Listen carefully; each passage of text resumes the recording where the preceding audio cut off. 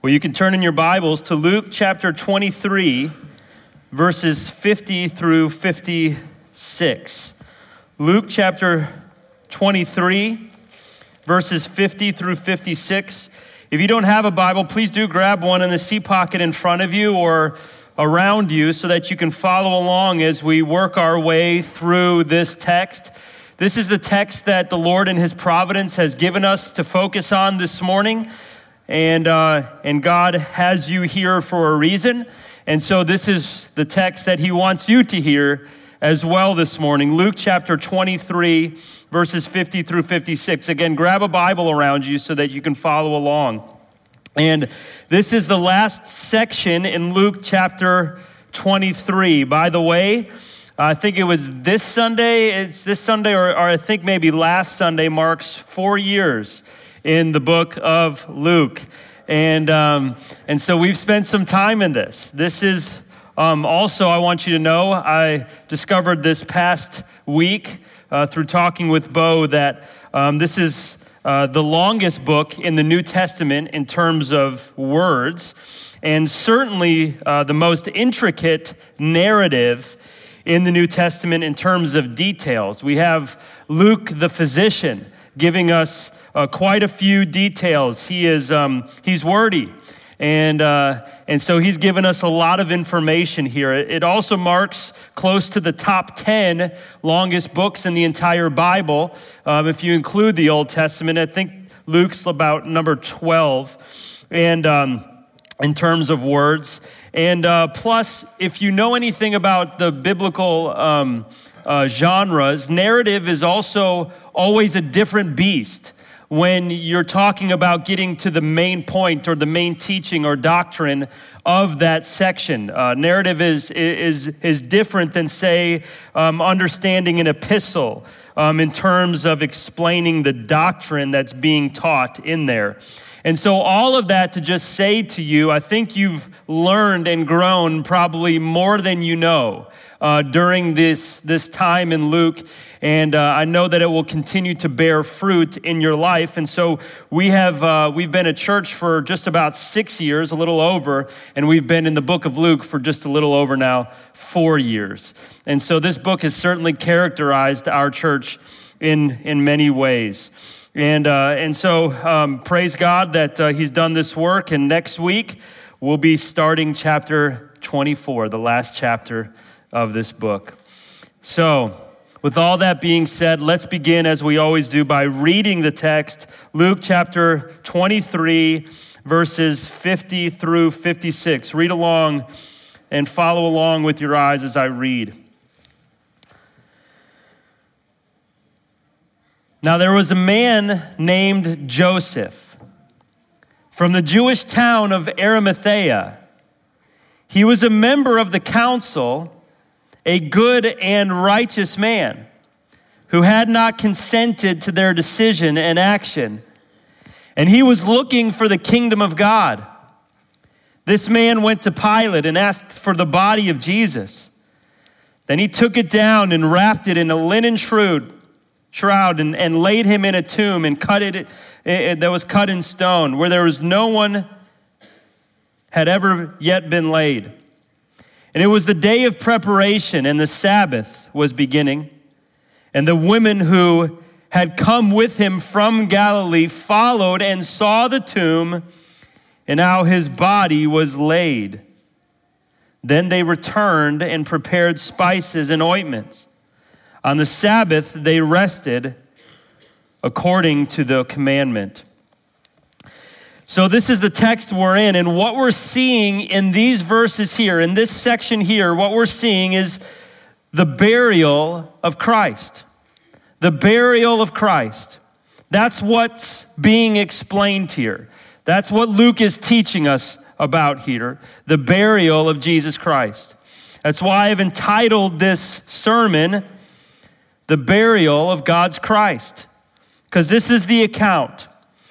And this is the main point that Luke is giving to us. He's giving us the account of Christ's burial. And I want to make note, the reason why I put, and I added God's Christ here, to this title. And by the way, that's exactly who he is. Remember when Peter confesses in Luke chapter 9, and he's kind of bringing everything to a culmination. Remember this? Confirming what the first nearly 9 chapters of the book of Luke was about.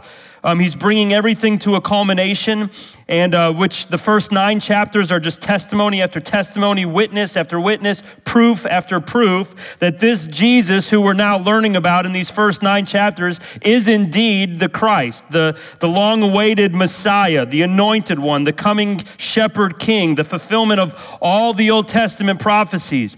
And so to establish and confirm this after the first 9 chapters, remember what Peter confesses in Luke chapter 9, verse 20. Jesus asks Peter, "But who do you say that I am?" And what does Peter say? He says, "The Christ of God." The Christ of God. This is God's Christ. God is behind this man.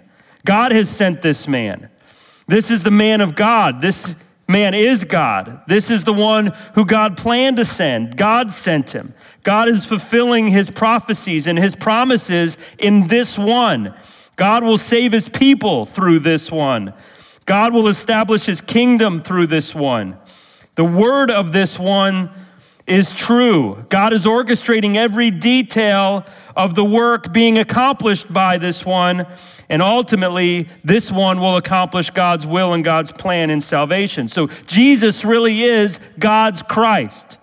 That's what Peter was establishing after the first 9 chapters, and we've just continued to see proof after proof throughout the book of Luke that this is God's Christ. Now, the reason why I included this in the title when we're dealing with the burial of Christ is because just as much as anywhere else in all the Bible, just as much as the testimony of his birth, just as much as the proof of his miracles, just as much as his teachings, just as much as the events surrounding the Last Supper, the events surrounding the arrest, the events surrounding the trials, just as much as in every stage that we've read about in the crucifixion, just as much as all of those places, the burial of Christ, which is often overlooked, makes just as clear that this is God's Christ, that God is in complete control, that God had planned this,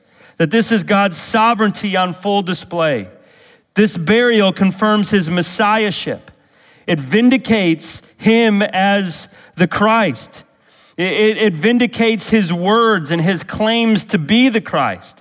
It shows the truth and the trustworthiness of Scripture and all of its prophecies. This truly is the burial of God's Christ. That's what we're witnessing. And the scriptures today will make this clear. The burial is a testimony once again to who he is. So we're going to jump right in here.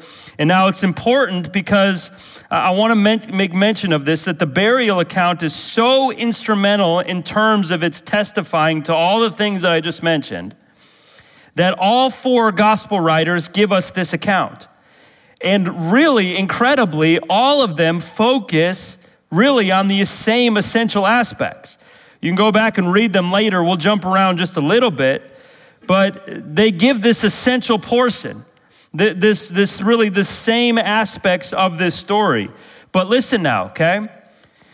John adds a little bit of material on the front end to the burial account, and Matthew adds a little bit of material on the back end to this burial account. So it gives us a real wonderfully good picture here and full picture here. And so what we're going to do today, our headings today, will also focus on those other portions. Okay, so we're going to see a little bit of John's narrative on the front side. We're going to see then Luke, which is our text here, and then we'll go to Matthew and see a little bit of the information on the back side. So we're going to see today as we walk through and make our way through this burial account, we're going to see three things today. We're going to see confirmation in John's account, John 19, 31 through 37. We're going to see confirmation. Number 2, we're going to see consent in Luke 23, verses 50 through 56. And then thirdly, we're going to see control in Matthew 27, 62 through 66, okay? Confirmation, consent, control. Let's start with the confirmation. Turn in your Bibles, if you would, to John chapter 19, verses 31 through 37. John chapter 19, verses 31 through 37. That's where we'll begin this morning as we look at this burial account. And John gives us a little information here on the front side. And as we see this, at this point, let me tell you where we've been just very briefly. This is really, listen now, just since Thursday afternoon, okay? Just since Thursday afternoon, Jesus has shown his divine control in the preparation for the Passover meal. Remember that whole story? He's made clear the substitutionary atoning death during the meal. I mean, he made that crystal clear. I'm the Passover lamb, right? Substitutionary atonement. You can avoid God's judgment through the death of an innocent substitute. I'm that substitute. He's made that pretty clear. He's expressed complete devotion to the Father's sovereign plan in prayer. He's made clear his divine nature and yet his willingness to surrender during his arrest. This is all since Thursday. He's been shown to be perfectly innocent in 7 illegitimate trials. By the way, 7 in the scriptures represents completion. I don't think it's a coincidence here that God had 7 trials to verify to us Christ's innocence. He is completely what? Innocent. We've seen the journey to the cross. We've seen his time on the cross. We've seen his death on the cross. And only here by early, really Friday afternoon, Jesus is going to be buried. And all of this was according to a divine timeline. All of this. Christ needed to be killed on the Passover as God's Passover lamb in the grave by sundown Friday so that he would be in the grave touching all 3 days, Friday, Saturday, and Sunday. And he would rise then. And so we get the first idea here in terms of Christ's burial. We get this idea on the front end from John's gospel, a clear confirmation first of his death. We've talked about his death. Bo preached on it. But we get here from John on the front side of his burial, a real confirmation of his death. Now, this is extremely important, as you can imagine, because without the true death of Christ, there's no atonement for sin. And without the true death of Christ, there's no what? Resurrection. You can't rise from the dead if you hadn't died, right? And so, in fact, one of the main arguments against Christ's resurrection is that he wasn't truly dead. And so with the scriptures, they're going to say otherwise here. And by the way, 2 other main objections to the resurrection is that are that Jesus, his disciples went to the wrong tomb. That's really the second main objection, or the leading women and the disciples, they went to the wrong tomb. And the third main objection is that Jesus' body was stolen. So he didn't really die. They went to the wrong tomb, made a mistake. And third, his body was stolen by his disciples, which, by the way, those other 2, they're going to be debunked here in this burial account as well as we make our way through today. So all 3 really are going to be disproven. And so we see first now the confirmation of Christ's death. He really died. Let's look at this. John chapter 19, verses 31 through 37. Since it was the day of preparation, and so that the bodies would not remain on the cross on the Sabbath, for that Sabbath was a high day, the Jews asked Pilate that their legs might be broken and that they might be taken away. So the soldiers came and broke the legs of the first and of the other who had been crucified with him. But when they came to Jesus and saw that he was already dead, they did not break his legs. But one of the soldiers pierced his side with a spear, and at once there came out blood and water. He who saw it has borne witness. His testimony is true, and he knows that he is telling the truth, that you also may believe. For these things took place that the scripture might be fulfilled. Not one of his bones will be broken. And again, another scripture say, they will look on him whom they have pierced. And so we see here as we begin this confirmation of Christ's death. And really, as we think through this, since it was the day of preparation, verse 31, look at it. Since it was the day of preparation, that means to eat the Passover meal, to prepare and to eat the Passover meal. They were going to do it that day. And remember, Jesus died at the time that the Passover lambs would die, right? Those from southern Israel would slaughter the lambs on this day. And Jesus died at that exact time. And that was, again, a divine timeline where God orchestrated everything perfectly that Jesus would die at that time. And they would eat the Passover meal that afternoon, so they had something to do, right? They had something to do, the Jews did on this day. Okay, it was verse 31, since it was the day of preparation. In other words, the Jews had something to do this day. They had somewhere to be. They got to get home so they can eat the Passover meal. They had been preparing earlier this day, and now later on here, they got to be home so they can eat this meal. And so they had something to do, not to defy the law. But there was more. And also because it was the Sabbath day, it says here, and the Sabbath day, Jesus would not remain, our bodies would not remain on the cross during the Sabbath. It says in verse 31. So it's the day of preparation, and so the bodies would not remain on the cross until during the Sabbath. So the Sabbath was approaching, and it was the day of preparation, okay?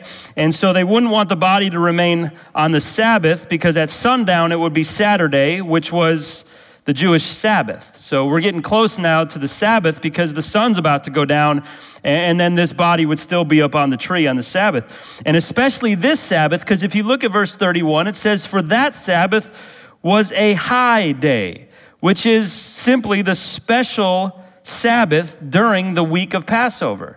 So that Sabbath on the week of the Passover was called the high day, and that was a special Sabbath. And so this was the week of the Passover. The body was on the tree. They didn't want to defile their Sabbath, and they had somewhere to be that evening. And so there's also a third reason that they wanted this body off the tree. Deuteronomy 21, verse 22 says that according to the Jewish law, here's what it says: "And if a man has committed a crime punishable by death, and he is put to death, and you hang him on a tree, his body shall not remain all night on the tree, but you shall bury him the same day, for a hanged man is cursed by God. You shall not defile your land." This man's cursed. These ones who have hung on the tree, been killed for their crimes, they are representative of God's cursing, and we won't have our land become cursed. So really, in their hypocrisy, they've broken, listen now, the Jews have broken the Jewish law time and time again, right? Think about this, especially in the trials. They've just killed the Son of God. The Messiah that they claim to be looking for, they just crucified. They're going to break a few more laws by the time that this account is done, like they're going to go into Pilate's quarters on the Sabbath, etc., things that they shouldn't do. And yet here, these Jews are trying to avoid being declared ceremonially unclean and avoid ceremonial defilement by getting this man off the tree. The day of preparation, the Sabbath is quickly approaching, and they won't leave a cursed man to defile their land on the tree. And yet they have broken God's law continually. They've avoided what God says in his word. This is the false religious, heretical, unregenerate hypocrisy on full display at this point. And they just really wanted Jesus done and over. They just wanted to move on here. And so they want Jesus off the tree. By the way, false religion always picks and chooses what it listens to and what it obeys. That's really evidence of one who doesn't know Christ, doesn't know the word, who has a real false religion, is that they see the word and they pick and choose what they want to obey when they want to obey it. And as soon as it doesn't work out for their life pragmatically, then they'll avoid obeying what it says. Well, this is certainly the case with these Jewish leaders. They're going to obey God. They don't want to defile themselves, but they'll only obey God in the areas that they want to obey God to where it doesn't adversely affect their lives. And so this is the picture here. Now, verse 31, as we continue to look at it, the Jews then asked Pilate that their, what? legs might be broken and that they might be taken away. So the Jews asked Pilate that their legs might be broken. And the soldiers, listen now, they were precise. These Roman soldiers, they were precise experts in execution. They knew how to kill people, okay? They were Italians. And they knew when people were dead. And they had joy at killing people. And after the crucifixion, on most occasions, they would allow people to stay on the cross. They would just allow them to be up there for hours upon hours, to allow the most suffering possible, and to allow the most civilians to pass by to be able to see this man hanging on a tree so that they could be aware of their crime and then make sure that these civilians who see it wouldn't dare to commit a crime similar. But here, because of the rush of the trials, because of the rush of everything, and because this is really actually uncalculated bad timing for the Jews. They want it, you ever do something so fast, you don't think about the timing, you kind of just want it done so quickly that you kind of put yourself in the bad spot because you want it done then and there and now. Well, that's exactly what they've done. They just want this thing done. They're not going to wait till after the Sabbath to kill Jesus. They want him dead. If they got an opportunity with Pilate, they want to kill him. And so they don't take into account that the Sabbath is quickly approaching, that they're going to have to eat the Passover, that they're going to take this man down because of the law about taking a cursed man off the tree. So now they're in a bad spot. And this for them is bad timing. It's late in the day on Friday. And so instead of leaving this person up on the tree, it's a day of Passover. The Sabbath is quickly approaching. They want Jesus to die immediately so they can take him off the tree and carry on with their hypocrisy. Go eat the Passover meal, feel real good about themselves. Keep the Sabbath, feel real good about themselves. Then move on after the Sabbath. Jesus is dead, and now they're high flying.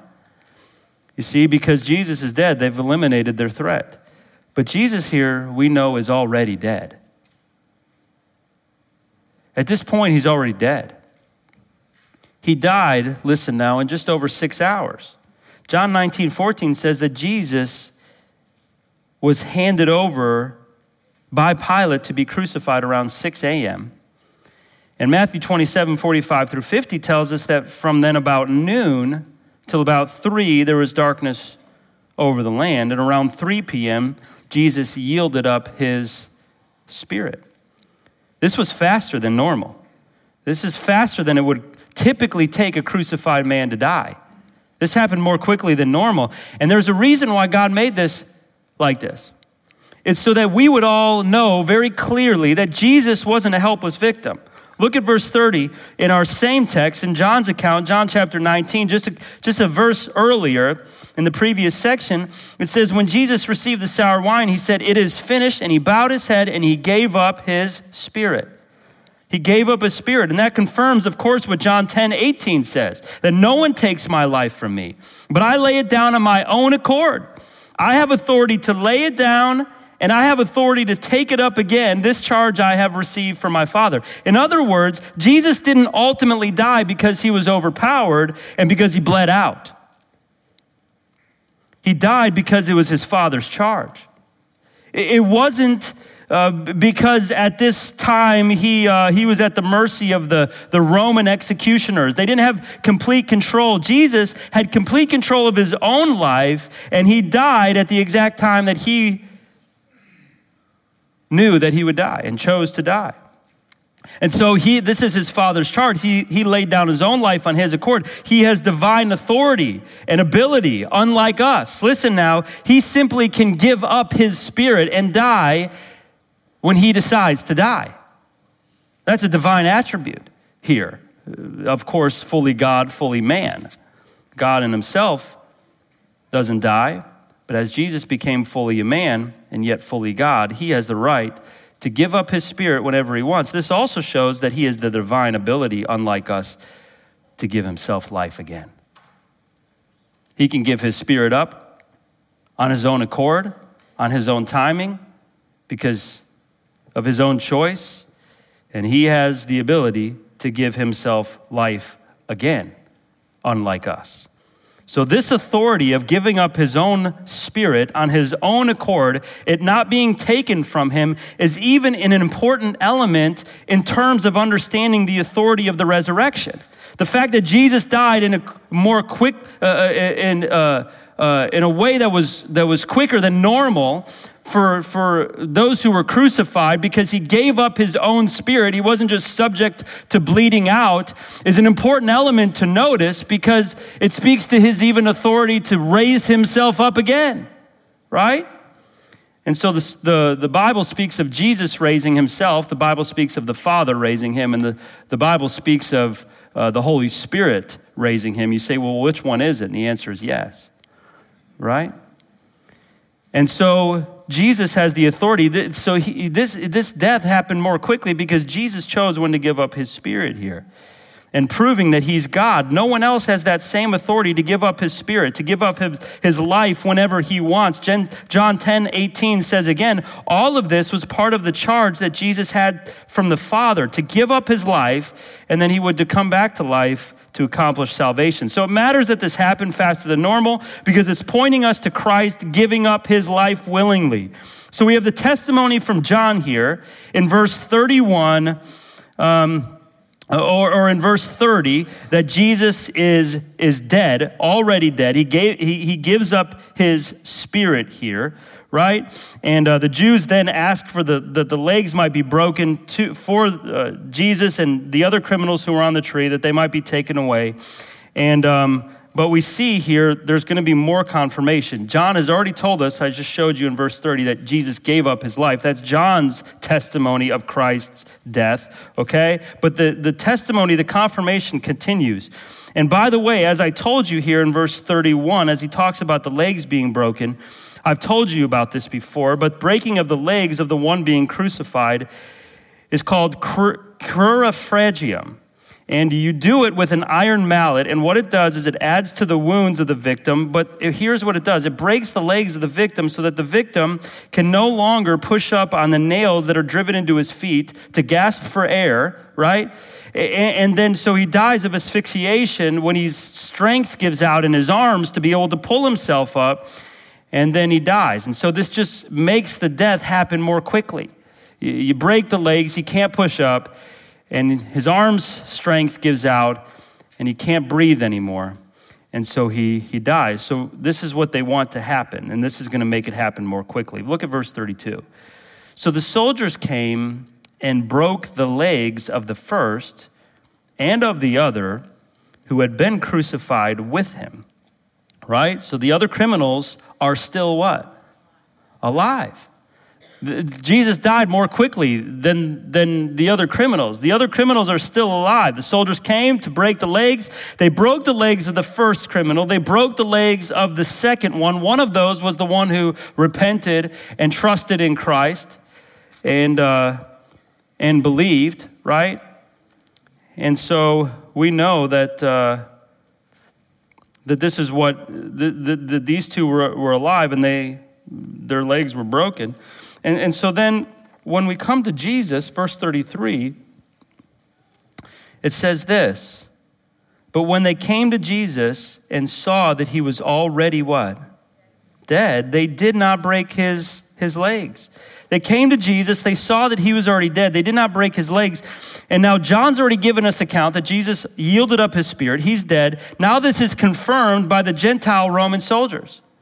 They came to Jesus to break his legs, and they saw that he's already dead. So we have another confirmation of his death here, which is really incredible here too, because it's also the reason why they didn't break his legs, which ultimately points us to Jesus' atoning death. You say, how did them not breaking Jesus' legs point us to Jesus' atoning death, his sacrifice being a substitutionary atoning death for those who would repent and believe and therefore be saved. How does that point us to that? Well, you guys know Exodus 12:46, the sacrifice must not have any of their bones what? Broken. And so this points us to Jesus being a sacrifice. He's God's sacrifice. He's the permanent sacrifice. He's the true blameless. He's the one without blemish. And he's the one who dies permanently for the sins of mankind, but he is a true sacrifice. But it also points us to Psalm 34, which I read earlier this morning for our call to worship. So again, this points us to the confirmation of who Christ is. Remember, it says that he keeps all his bones. This is messianic prophecy. He keeps all his bones. Not one of them is broken. And it goes on to say that the Christ, he was being condemned as one who was wicked and yet not condemned by God, and his life was being raised up. And so we see here this confirmation of his death. John says he gave up his spirit. The soldiers see that he's already dead. The fact that they didn't break the legs points us to the fact that this is God's sacrifice and that he truly is fulfilling everything that God had planned for him. But this confirmation goes even further, because if we look at verse 34, follow along, it says, "But one of the soldiers pierced his side with a spear, and at once there came out blood and water." Now, why would they do this? Well, I've taught you before, the way to confirm the death with these precise killers is that they would precisely pierce the body into the side. And they would pierce it so far as to it would just touch the heart. And as they pierced the side and the heart, if the criminal was dead, it would result in a flow of blood and what? Water. Serous pleural and pericardial fluid. It would verify that this person was dead. This is what Zechariah 12:10 says, of course, again about the Messiah. It says what would happen to him, to the Messiah. The Jews would realize what they've done, and they would look upon the one whom they had what? Pierced. Once again, this death confirming his messiahship and confirming his death at the same time.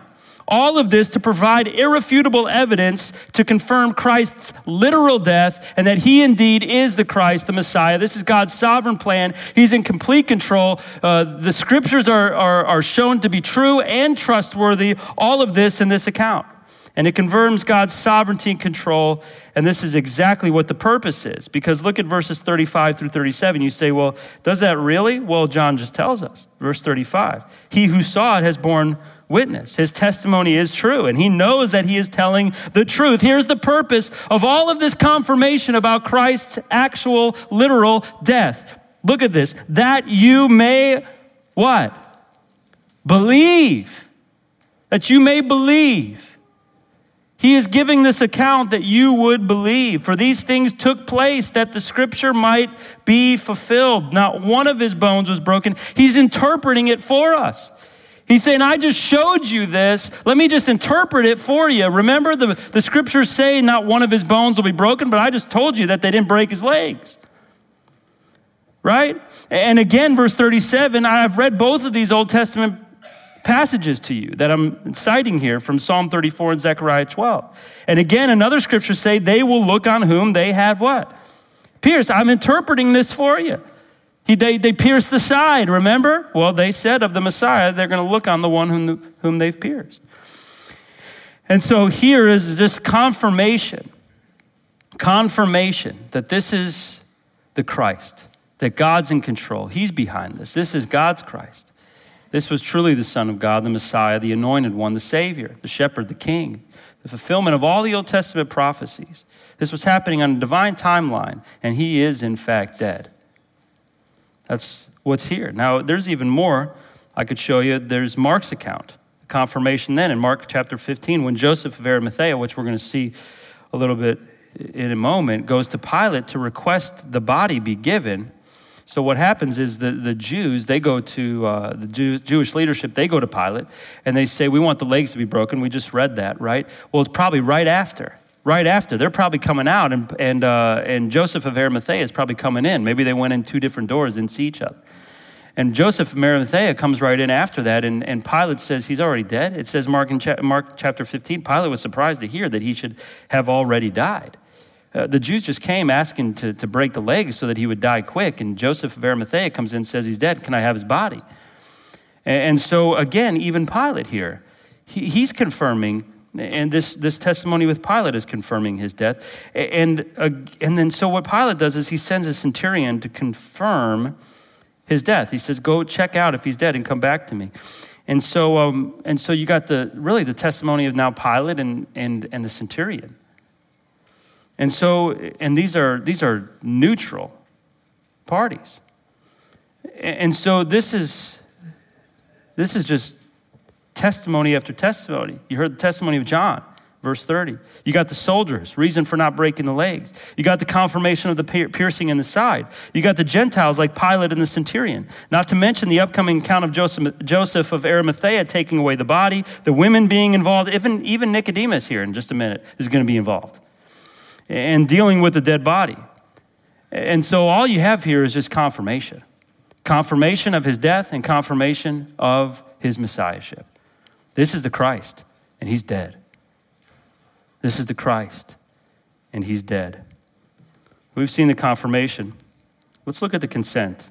Turn with me, if you can, to Luke chapter 23. This is our text for today, really. Luke chapter 23, verses 50 through 56. This is the consent. Luke chapter 23, verses 50 through 56. You got a dead Messiah. Let's look at what happens to him. Now there was a man named Joseph. Luke 23, 50 through 56. There's a man named Joseph from the Jewish town of Arimathea. He was a member of the council, a good and righteous man, who had not consented to their decision and action, and he was looking for the kingdom. This man went to Pilate and asked for the body of Jesus. Then he took it down and wrapped it in linen shroud and laid him in a tomb cut in stone. There was no one had ever yet been laid, where no one had ever yet been laid. And it was the day of preparation, the Sabbath was beginning. The women had come with him from Galilee, followed and saw the tomb and how his body was laid. Then they returned and prepared spices and ointments. On the Sabbath, they rested according to the commandments. So Jesus is confirmed to be dead, and now here's the next stages in God's plan. You ready? The next stages in God's divine plan involves a burial. It involves a burial. And to do that, God moves in the heart of a man named Joseph of Arimathea. And he positions him, he puts him into place. And this is the one to whom Pilate will give consent to take his body. We got the confirmation, now we got the consent. Verse 50, we read this. We read, now there was a man named Joseph from the Jewish town of Arimathea. He was a member of the council, a good and righteous man. And so we know a little bit about Joseph here. Joseph, he's a Jewish man. He's from the town of Arimathea, which we don't know much about, and he's a member of the council. What that means is that he's part of the Sanhedrin. He's part of the 71. The 71 Jewish religious leaders who make up the Sanhedrin. We've heard a lot about Sanhedrin past little bit, hadn't we? We feel like we know them pretty well by now. And so this man was there during the trials, at daybreak especially, when they took him to the Sanhedrin at daybreak before they took him to Pilate, right? And they conducted this quote-unquote official trial at daybreak that then they would bring him to Pilate. He was there. But it says here that he's a good and righteous man in verse 50. He was a good and righteous man. And so this righteousness here is significant. It's not a righteousness that this man had on his own, but a righteousness it's speaking of here that had been given to him. A righteousness that has been given to him. It's true belief. It's signifying here, Luke's telling us here, this man is a believer in the Lord Jesus Christ. He believed in the Lord Jesus Christ. He believed that Jesus Christ is the long-awaited Messiah, that Jesus is the Christ. This man is a believer.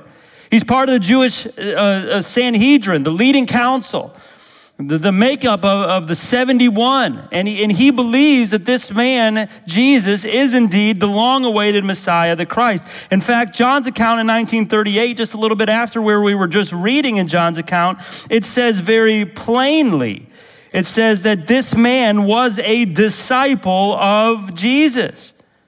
And here in Luke's account in verse 51, as we move on, he says this man, Joseph, Jewish man, the town of Arimathea, we don't know much about. He's a member of the council. It means he's part of the Sanhedrin. He's a good and righteous man. He'd been given righteousness through his following of Jesus Christ. Verse 51, who had not consented to their decision and action. He had not consented. What does that mean? Well, it's pretty clear. He didn't consent to their decision about Christ's guilt and their action of how they treated him and their decision to bring him to Pilate and their accusation of blasphemy and their mistreatment of him, their mockery of him, their demanding of him to be crucified, their taunting of him along the way. He hadn't given consent to any of that. He was part of the 71, but he wasn't part of the 71.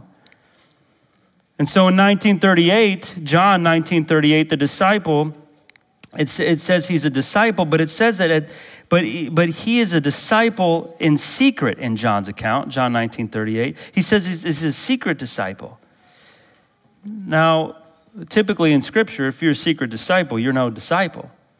That's why baptism is so important, because part of testifying to true salvation is that you come public with your faith, right? But there's a different situation when there's true and real persecution. This man here is really for fear of the Jews, it says in John 19:38, he was a disciple in secret. So for a short time, because of the threat of persecution, this man's an underground disciple. He's an underground disciple. Jesus, of course, knew it while he was alive. I wonder what kind of interactions they had. He's an underground disciple. And for true fear of physical threat and persecution. And Mark's account, it says that this man is a respected member of the council. And so this man is one of the highest of the 71. He's a respected man. You got these guys coming from different sects of the Jewish religious leadership. You got some that are Pharisees, some that are Sadducees, some that are scribes, etc. And then you got the high priest. And so this man here is actually, and so they would kind of despise one another, though they made up the 71 of the Sanhedrin. But this man here is a respected man. He's respected by all. We don't know much more about him except that he is one of the Sanhedrin and he's well respected. And this man becomes a believer in Christ, an underground disciple for a little while because of the threat of persecution. And so all four gospel accounts mention him by name and the town in which he comes from, indicating that the readers would know who he is. That's the reason why they do that. Readers are going to know who he is. And so it further validates this account. Further validates, because the readers reading would say, oh yeah, Joseph of Arimathea, that guy? Yeah, he handled the burial. Well, verse 53, there's a little bit more here. Look at this. It says, at the end of verse 51 here, at the end of verse 51. It says that he was looking for the kingdom of God. That's pretty simple, okay? What that means is he's looking for the Messiah. He's waiting.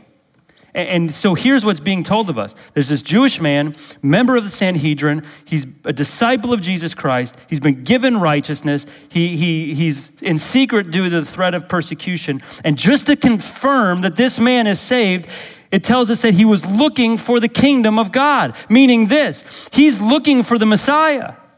He was waiting for the Messiah. He had been observant, looking for the anointed one, the coming one, the Savior. He's looking for the Messiah's rule. This points to the genuineness of his salvation. In other words, he recognized the time of his visitation. He'd been looking for the kingdom, and he realized when Jesus came that this is the one. This is the one. This is the Christ. This is the Messiah. And so it's clear here, this man's a believer. Verse 52 says, this man went to Pilate and asked for the body of Jesus. So he goes to Pilate, asks for the body of Jesus. Seems to be that it's time to bring Joseph's faith to the surface. Perhaps at this point, he's ready to renounce the evil. He saw the crucifixion. He saw the killing and the murder of the Son of God. And it's time for this man, perhaps he's ready at this point to renounce all the evil of the Sanhedrin, be seen as a follower of Jesus regardless of the consequences. Because this is going to be obvious. He wanted to make his election sure by following Christ no matter the cost. By the way, there's really no category for nominal Christianity. There's just no category for it. I think we allow it a lot of times in the church. Oh yeah, they're a believer in Christ. They're just living in sin apart from the church. No. right? And so we allow for this category. When the scriptures say you got to make your election sure, prove to be a disciple of Jesus Christ by living obediently. There's no category for a believer who doesn't live like that. And so just an encouragement to you, don't live like that. Work out your salvation with fear and what? Trembling. Not that you're earning your salvation, but you're proving it. You're giving evidence of it. And so this man here, he wants to make his election sure, I'm sure. No matter the cost. The Jews are going to certainly find out about this because they're going to know whose tomb he's buried in. They're going to know whose tomb Jesus is buried in. They're going to watch Joseph remove him from the cross. Joseph is going to defile himself by going to Pilate, and he's going to certainly miss the Passover meal by getting him off the cross, and he's going to defile himself by taking him off the cross because he's going to get all bloody. I mean, so you just see him taking him off the cross here, asking for his body. He's just basically renouncing everything that would be required of him to be part of the Jewish Sanhedrin. He's going to defile himself all over the place. It just points to the fact he's renouncing all of this. He's ready to follow Christ. Mark 15 says at this point, Pilate's again surprised. I said that to you. At this really point in the narrative, he's surprised when Joseph comes to him that he's dead. Mark tells us that the centurion goes and confirms. And then, and so again, Joseph's coming in, the Jewish leadership's going out to go break the legs. And then it tells us that Pilate consented here. He's probably intimidated by the Jews at this point. He probably wants to make up for his own guilty conscience. And so he looks at this Jewish man, Joseph of Arimathea, and he says, yeah, you could take the body. Take the body. And show some respect to you guys. And show some respect to Jesus. That's not true repentance. That's not true repentance. It's worldly sorrow. It doesn't lead to life, it just continues to lead to death. We have no evidence of Pilate's actual true repentance, but he consents here. He orders that the soldiers allow the body to be taken. Verse 53, if you look at it, it says, then he took it down and wrapped it in linen shroud and laid him in a tomb cut in the stone. In other words, Joseph took the body off the tree. He had to take down the body off the cross. It involves pulling the spikes out of the wrists and the feet. It involves removing the crown of thorns from the head. Certainly involves him becoming extremely bloody. You can't even touch Jesus at this point without getting your hand all bloody. He's full of blood. It involves defiling yourself because you're dealing with a cursed body. So now you're dealing with a body that has been declared cursed by God. You're taking him off the tree. You're cleaning the body. It involves cleaning him. It involves wrapping him in linen. It involves sacrificing of his own goods like the spices. It involves laying him in his own tomb. And it involves sealing the tomb. Matthew 12:27 tells us that this man is a rich man. And so he owns his own tomb. And this is certainly where he planned to lay himself and his family when he died. You don't just own tombs. This man owned a tomb, a perfectly good tomb that was cut in the rock. And he was going to lay himself and his family there. So it's a little cave-like, and it had never been used. And then John 19:39 tells us some information here at this point that's pretty interesting, is that Nicodemus, he comes, and he's a help. Remember Nicodemus, the other religious leader? No doubt he's friends with Joseph of Arimathea. Maybe Nicodemus is part of the Sanhedrin. We're not told. But you remember, he's the one in John chapter 3 that Jesus told him how to enter into the kingdom. He was another man that was obviously looking for the what? Looking for the kingdom. Looking for the Christ. And remember what Jesus told him? He says, here's how you enter into the kingdom. You must be born what? Again, Nicodemus says, well, how can a man be born again? I got to go back in inside my mom's belly.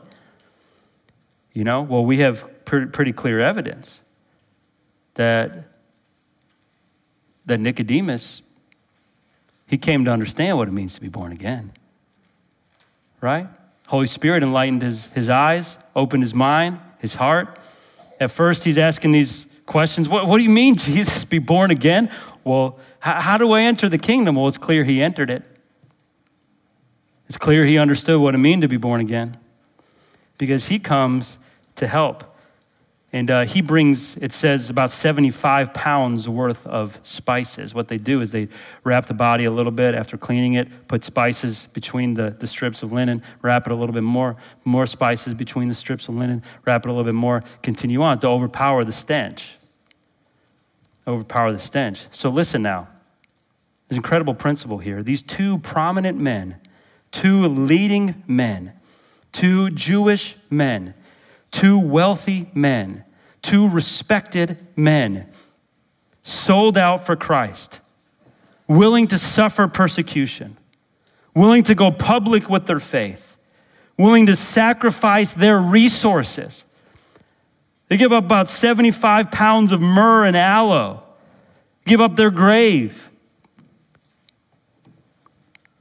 These leading men leaving the world and like worthy disciples serving their Lord and Savior. That's true manhood. That's true manhood. These are men of God. These are men of God. These are the first two that take their Lord's body. They sacrifice of themselves. They come out public, even though the threat of persecution is looming at their door. They give up their resources to serve the Lord Jesus Christ. These are true godly men. True godly men. And they are proving the truthfulness of their salvation. John goes on then in his and tells us that this garden, this tomb was in a garden, and it was a place where he was. It was near the place where he was crucified, and that's where Joseph's tomb was. The tomb was close at hand, and the Sabbath was approaching. So listen now, John tells us that the tomb is in a garden that's near the place of the crucifixion. And the Sabbath was quickly approaching, so they had to do this rather quickly. 3 p.m. he died, so around 5 or 6, it's got to get dark, and then it switches to Saturday, so they don't got a lot of time here. So we're back in here in this Luke text here, Luke chapter 23, and then we're looking now at verse 54 as we go on, right? Laid him in the tomb, cut in stone, the end of verse 53. No one had ever been laid. These two leading men, we know Nicodemus is there, as I told you from the other accounts. And then verse 54, it was a day of preparation, and the Sabbath was beginning. I mean, it's beginning. The Sabbath is about to begin. It's getting close here, right? God's divine timeline. He had to be in the grave before the end of the day Friday. Matthew 12:40 tells us just like Jonah was in the belly of the fish 3 days, Jesus also would be in the grave 3 days. So God's fulfilling his word here, showing once again that he's in complete control, that this is on a divine timeline. His sovereignty is on full display. He's showing the trustworthiness and the truthfulness of Scripture, confirming that Jesus is indeed the Christ, right? Isaiah would write hundreds and hundreds of years earlier. In Isaiah 53:9, his grave was assigned with wicked men, and yet he was with a rich man in his death. I mean, this is just further confirmation, even in the burial account, of his divinity and God's sovereign control in this burial. He is confirmed dead. He is confirmed the Messiah. Again, here we see this confirmation over and over. Verse 55, look at it now. It says, the women who had come with him from Galilee followed and saw the tomb and how his body was laid. In other words, listen, these people saw the tomb. They saw how the body was laid. This clears up the other reason for people denying the resurrection, is that in the morning, Jesus' disciples went to the wrong tomb. No, they didn't. They knew exactly where the tomb was, right? Luke makes this clear here, right? And they knew exactly where it was. In fact, Mark 15:47 says this, that the women, right? Think about how obvious this is. You ready? Listen to this. The women saw where he was laid. Think they knew where he was? Tells us. They knew where he was laid. Listen now. So they knew exactly where it was. In Matthew 27, it tells us during this time, they're actually sitting opposite of the tomb. While Joseph of Arimathea is getting them all ready. They're sitting opposite of the tomb. They know exactly where this tomb is. So what do? Verse 56. It says, then they returned and prepared spices and ointment. On the Sabbath, they rested according to the commandment. And so they go home, they prepare these spices. They're going to bring them on Sunday after the Sabbath. They rested on the Sabbath as commanded in Exodus chapter 20. And Jesus, just like them, is resting on the Sabbath. Just like God in creation completed his work and then what? Rested. So Jesus has completed his work, and on the Sabbath, he's at full what? Rest. And so this is divine timeline here. And so this is the consent. And it points to more just the fulfillment of the prophecy, the burial account, fulfillment of the fact that this is the Messiah, that this is God's timeline, that the scriptures are being fulfilled, that Jesus was confirmed dead, and he was put in a grave. And so this is God's providence. Can I tell you something? You know what miracles are? Miracles are when God suspends reality. He suspends natural laws and performs these acts that defy natural laws, right? You know what providence is? It's when God works and orchestrates everything in reality to accomplish his plan. By the way, providence is far more astounding than miracles are. We get really caught up and amazed by miracles. Providence is far more astounding. Because God, at every point in history, orchestrates every event in life to accomplish his plan at all times with every person on the planet since the beginning of time. And he's orchestrating all of this to accomplish his great purpose and plan. Now, we're almost done. Let me just show you this last point here. Number 3, we see the control. Turn with me to Matthew chapter 27. Matthew chapter 27. Matthew chapter 27. We're just going to see this last point, and we're going to see that not only have we seen confirmation, not only do we see in this burial account consent, but we also see control. Matthew chapter 27, verses 62 through 66. It says this, the next day, that is after the day of preparation, that's the Sabbath day, the chief priests and the Pharisees gathered before Pilate and said, Sir, we remember how that impostor said, while he was still alive, after 3 days I will rise. Therefore, order the tomb to be made secure until the third day, lest his disciples go and steal him away and tell the people he has risen from the dead. And the last fraud will be worse than the first. And Pilate said to them, you have a guard of soldiers. Go make it as secure as you can.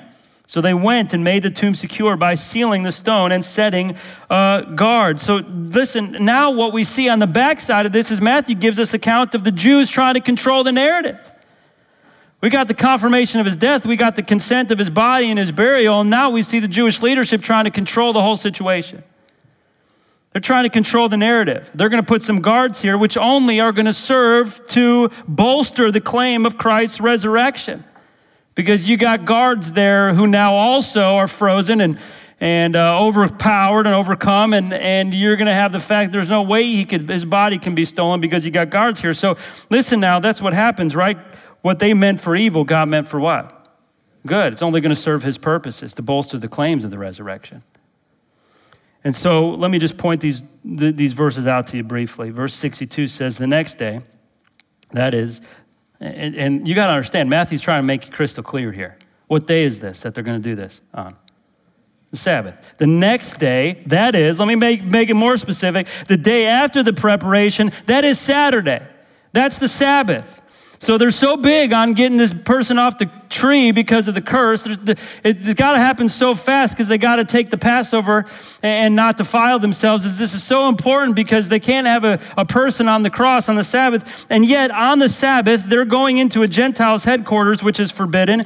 And they're going to make sure that the body is heavily guarded and they can control this. And they're defiling themselves here. The chief priests and the Pharisees gathered before Pilate. They gathered before Pilate. They're defiling themselves on the Sabbath. It's a sign of unbelief. They pick and choose what they're going to obey as long as it serves them. It's a sign that this is all about what serves them. It's a sign that they're still their own God. And by the way, that's what happens when we pick and choose what we want to obey from the Word.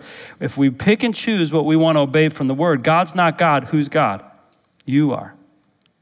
You are. You're still in control. You might say he's controlled, but he's in control until you don't want him to be in control. By the way, that often happens time with the church. I'll submit to leadership as long as I want to, then I don't want to submit to leadership. Well, that means that you were never submitted to leadership, right? So this is just further clarifying their hypocrisy. Verse 63, it shows how they still feel about Jesus. They said, "Sir, we remember how this what? Imposter. He's not the Messiah. We still don't believe it. He's an imposter. He's not the Christ. He said while he was still alive, after 3 days, I will rise." Verse 64, "Therefore order that the tomb be made secure until the third day, lest his disciples go and steal him away and tell the people he's risen from the dead, and the last fraud will be worse than the first." They're trying to control the situation, make sure he doesn't gain a following even after death. And we lose out on our authority or be proven to be wrong, right? So go put a guard there till the third day. Would you do that, Pilate? Verses 65 through 66, Pilate said to them, "You have a guard of soldiers. Go make it as secure as you can." In other words, here's a guard of soldiers. Go make it as secure as you can. So they went and made the tomb secure by sealing the stone and setting the guard. Again, the Pilate grants the request here. And again, it debunks the third reason for people's denial of the crucifixion, that the body was what? Stolen. All three of them in the burial account are debunked. First, you got to understand the disciples would never do that because they're terrified. They've scattered at this point. They're all over the place. We don't know where they are. They're hiding underneath a rock. And but now this detachment of Roman soldiers is here. In Matthew 28, that tells us that Jewish leadership still claims that the body's stolen. And so this is just the continued unbelief. The Jews, they don't point to the falsity of the resurrection by pointing to proof, but by pointing to claims of theft, claims of the body wasn't there, he wasn't dead, they went to the wrong tomb. And no evidence really for their arguments at all. So the Jews try to control this by putting a band of soldiers there. They want Pilate to make it secure. Pilate consents to them, and they went to the tomb, sealing the stone, setting the guard.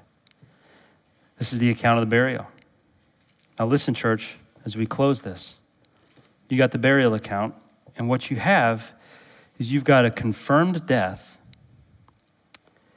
You've got a body buried, and you've got an attempted control over his tomb. That's a pretty good setup for resurrection, isn't it?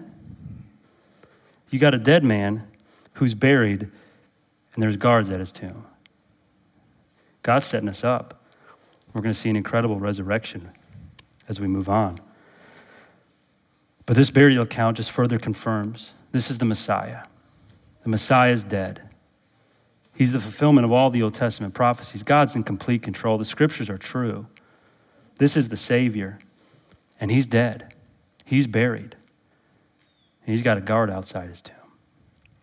Let's pray. Father, we come, and we're thankful for your word. It tells us things we don't know. And oftentimes a passage that we so overlook in the account of the burial of your Christ.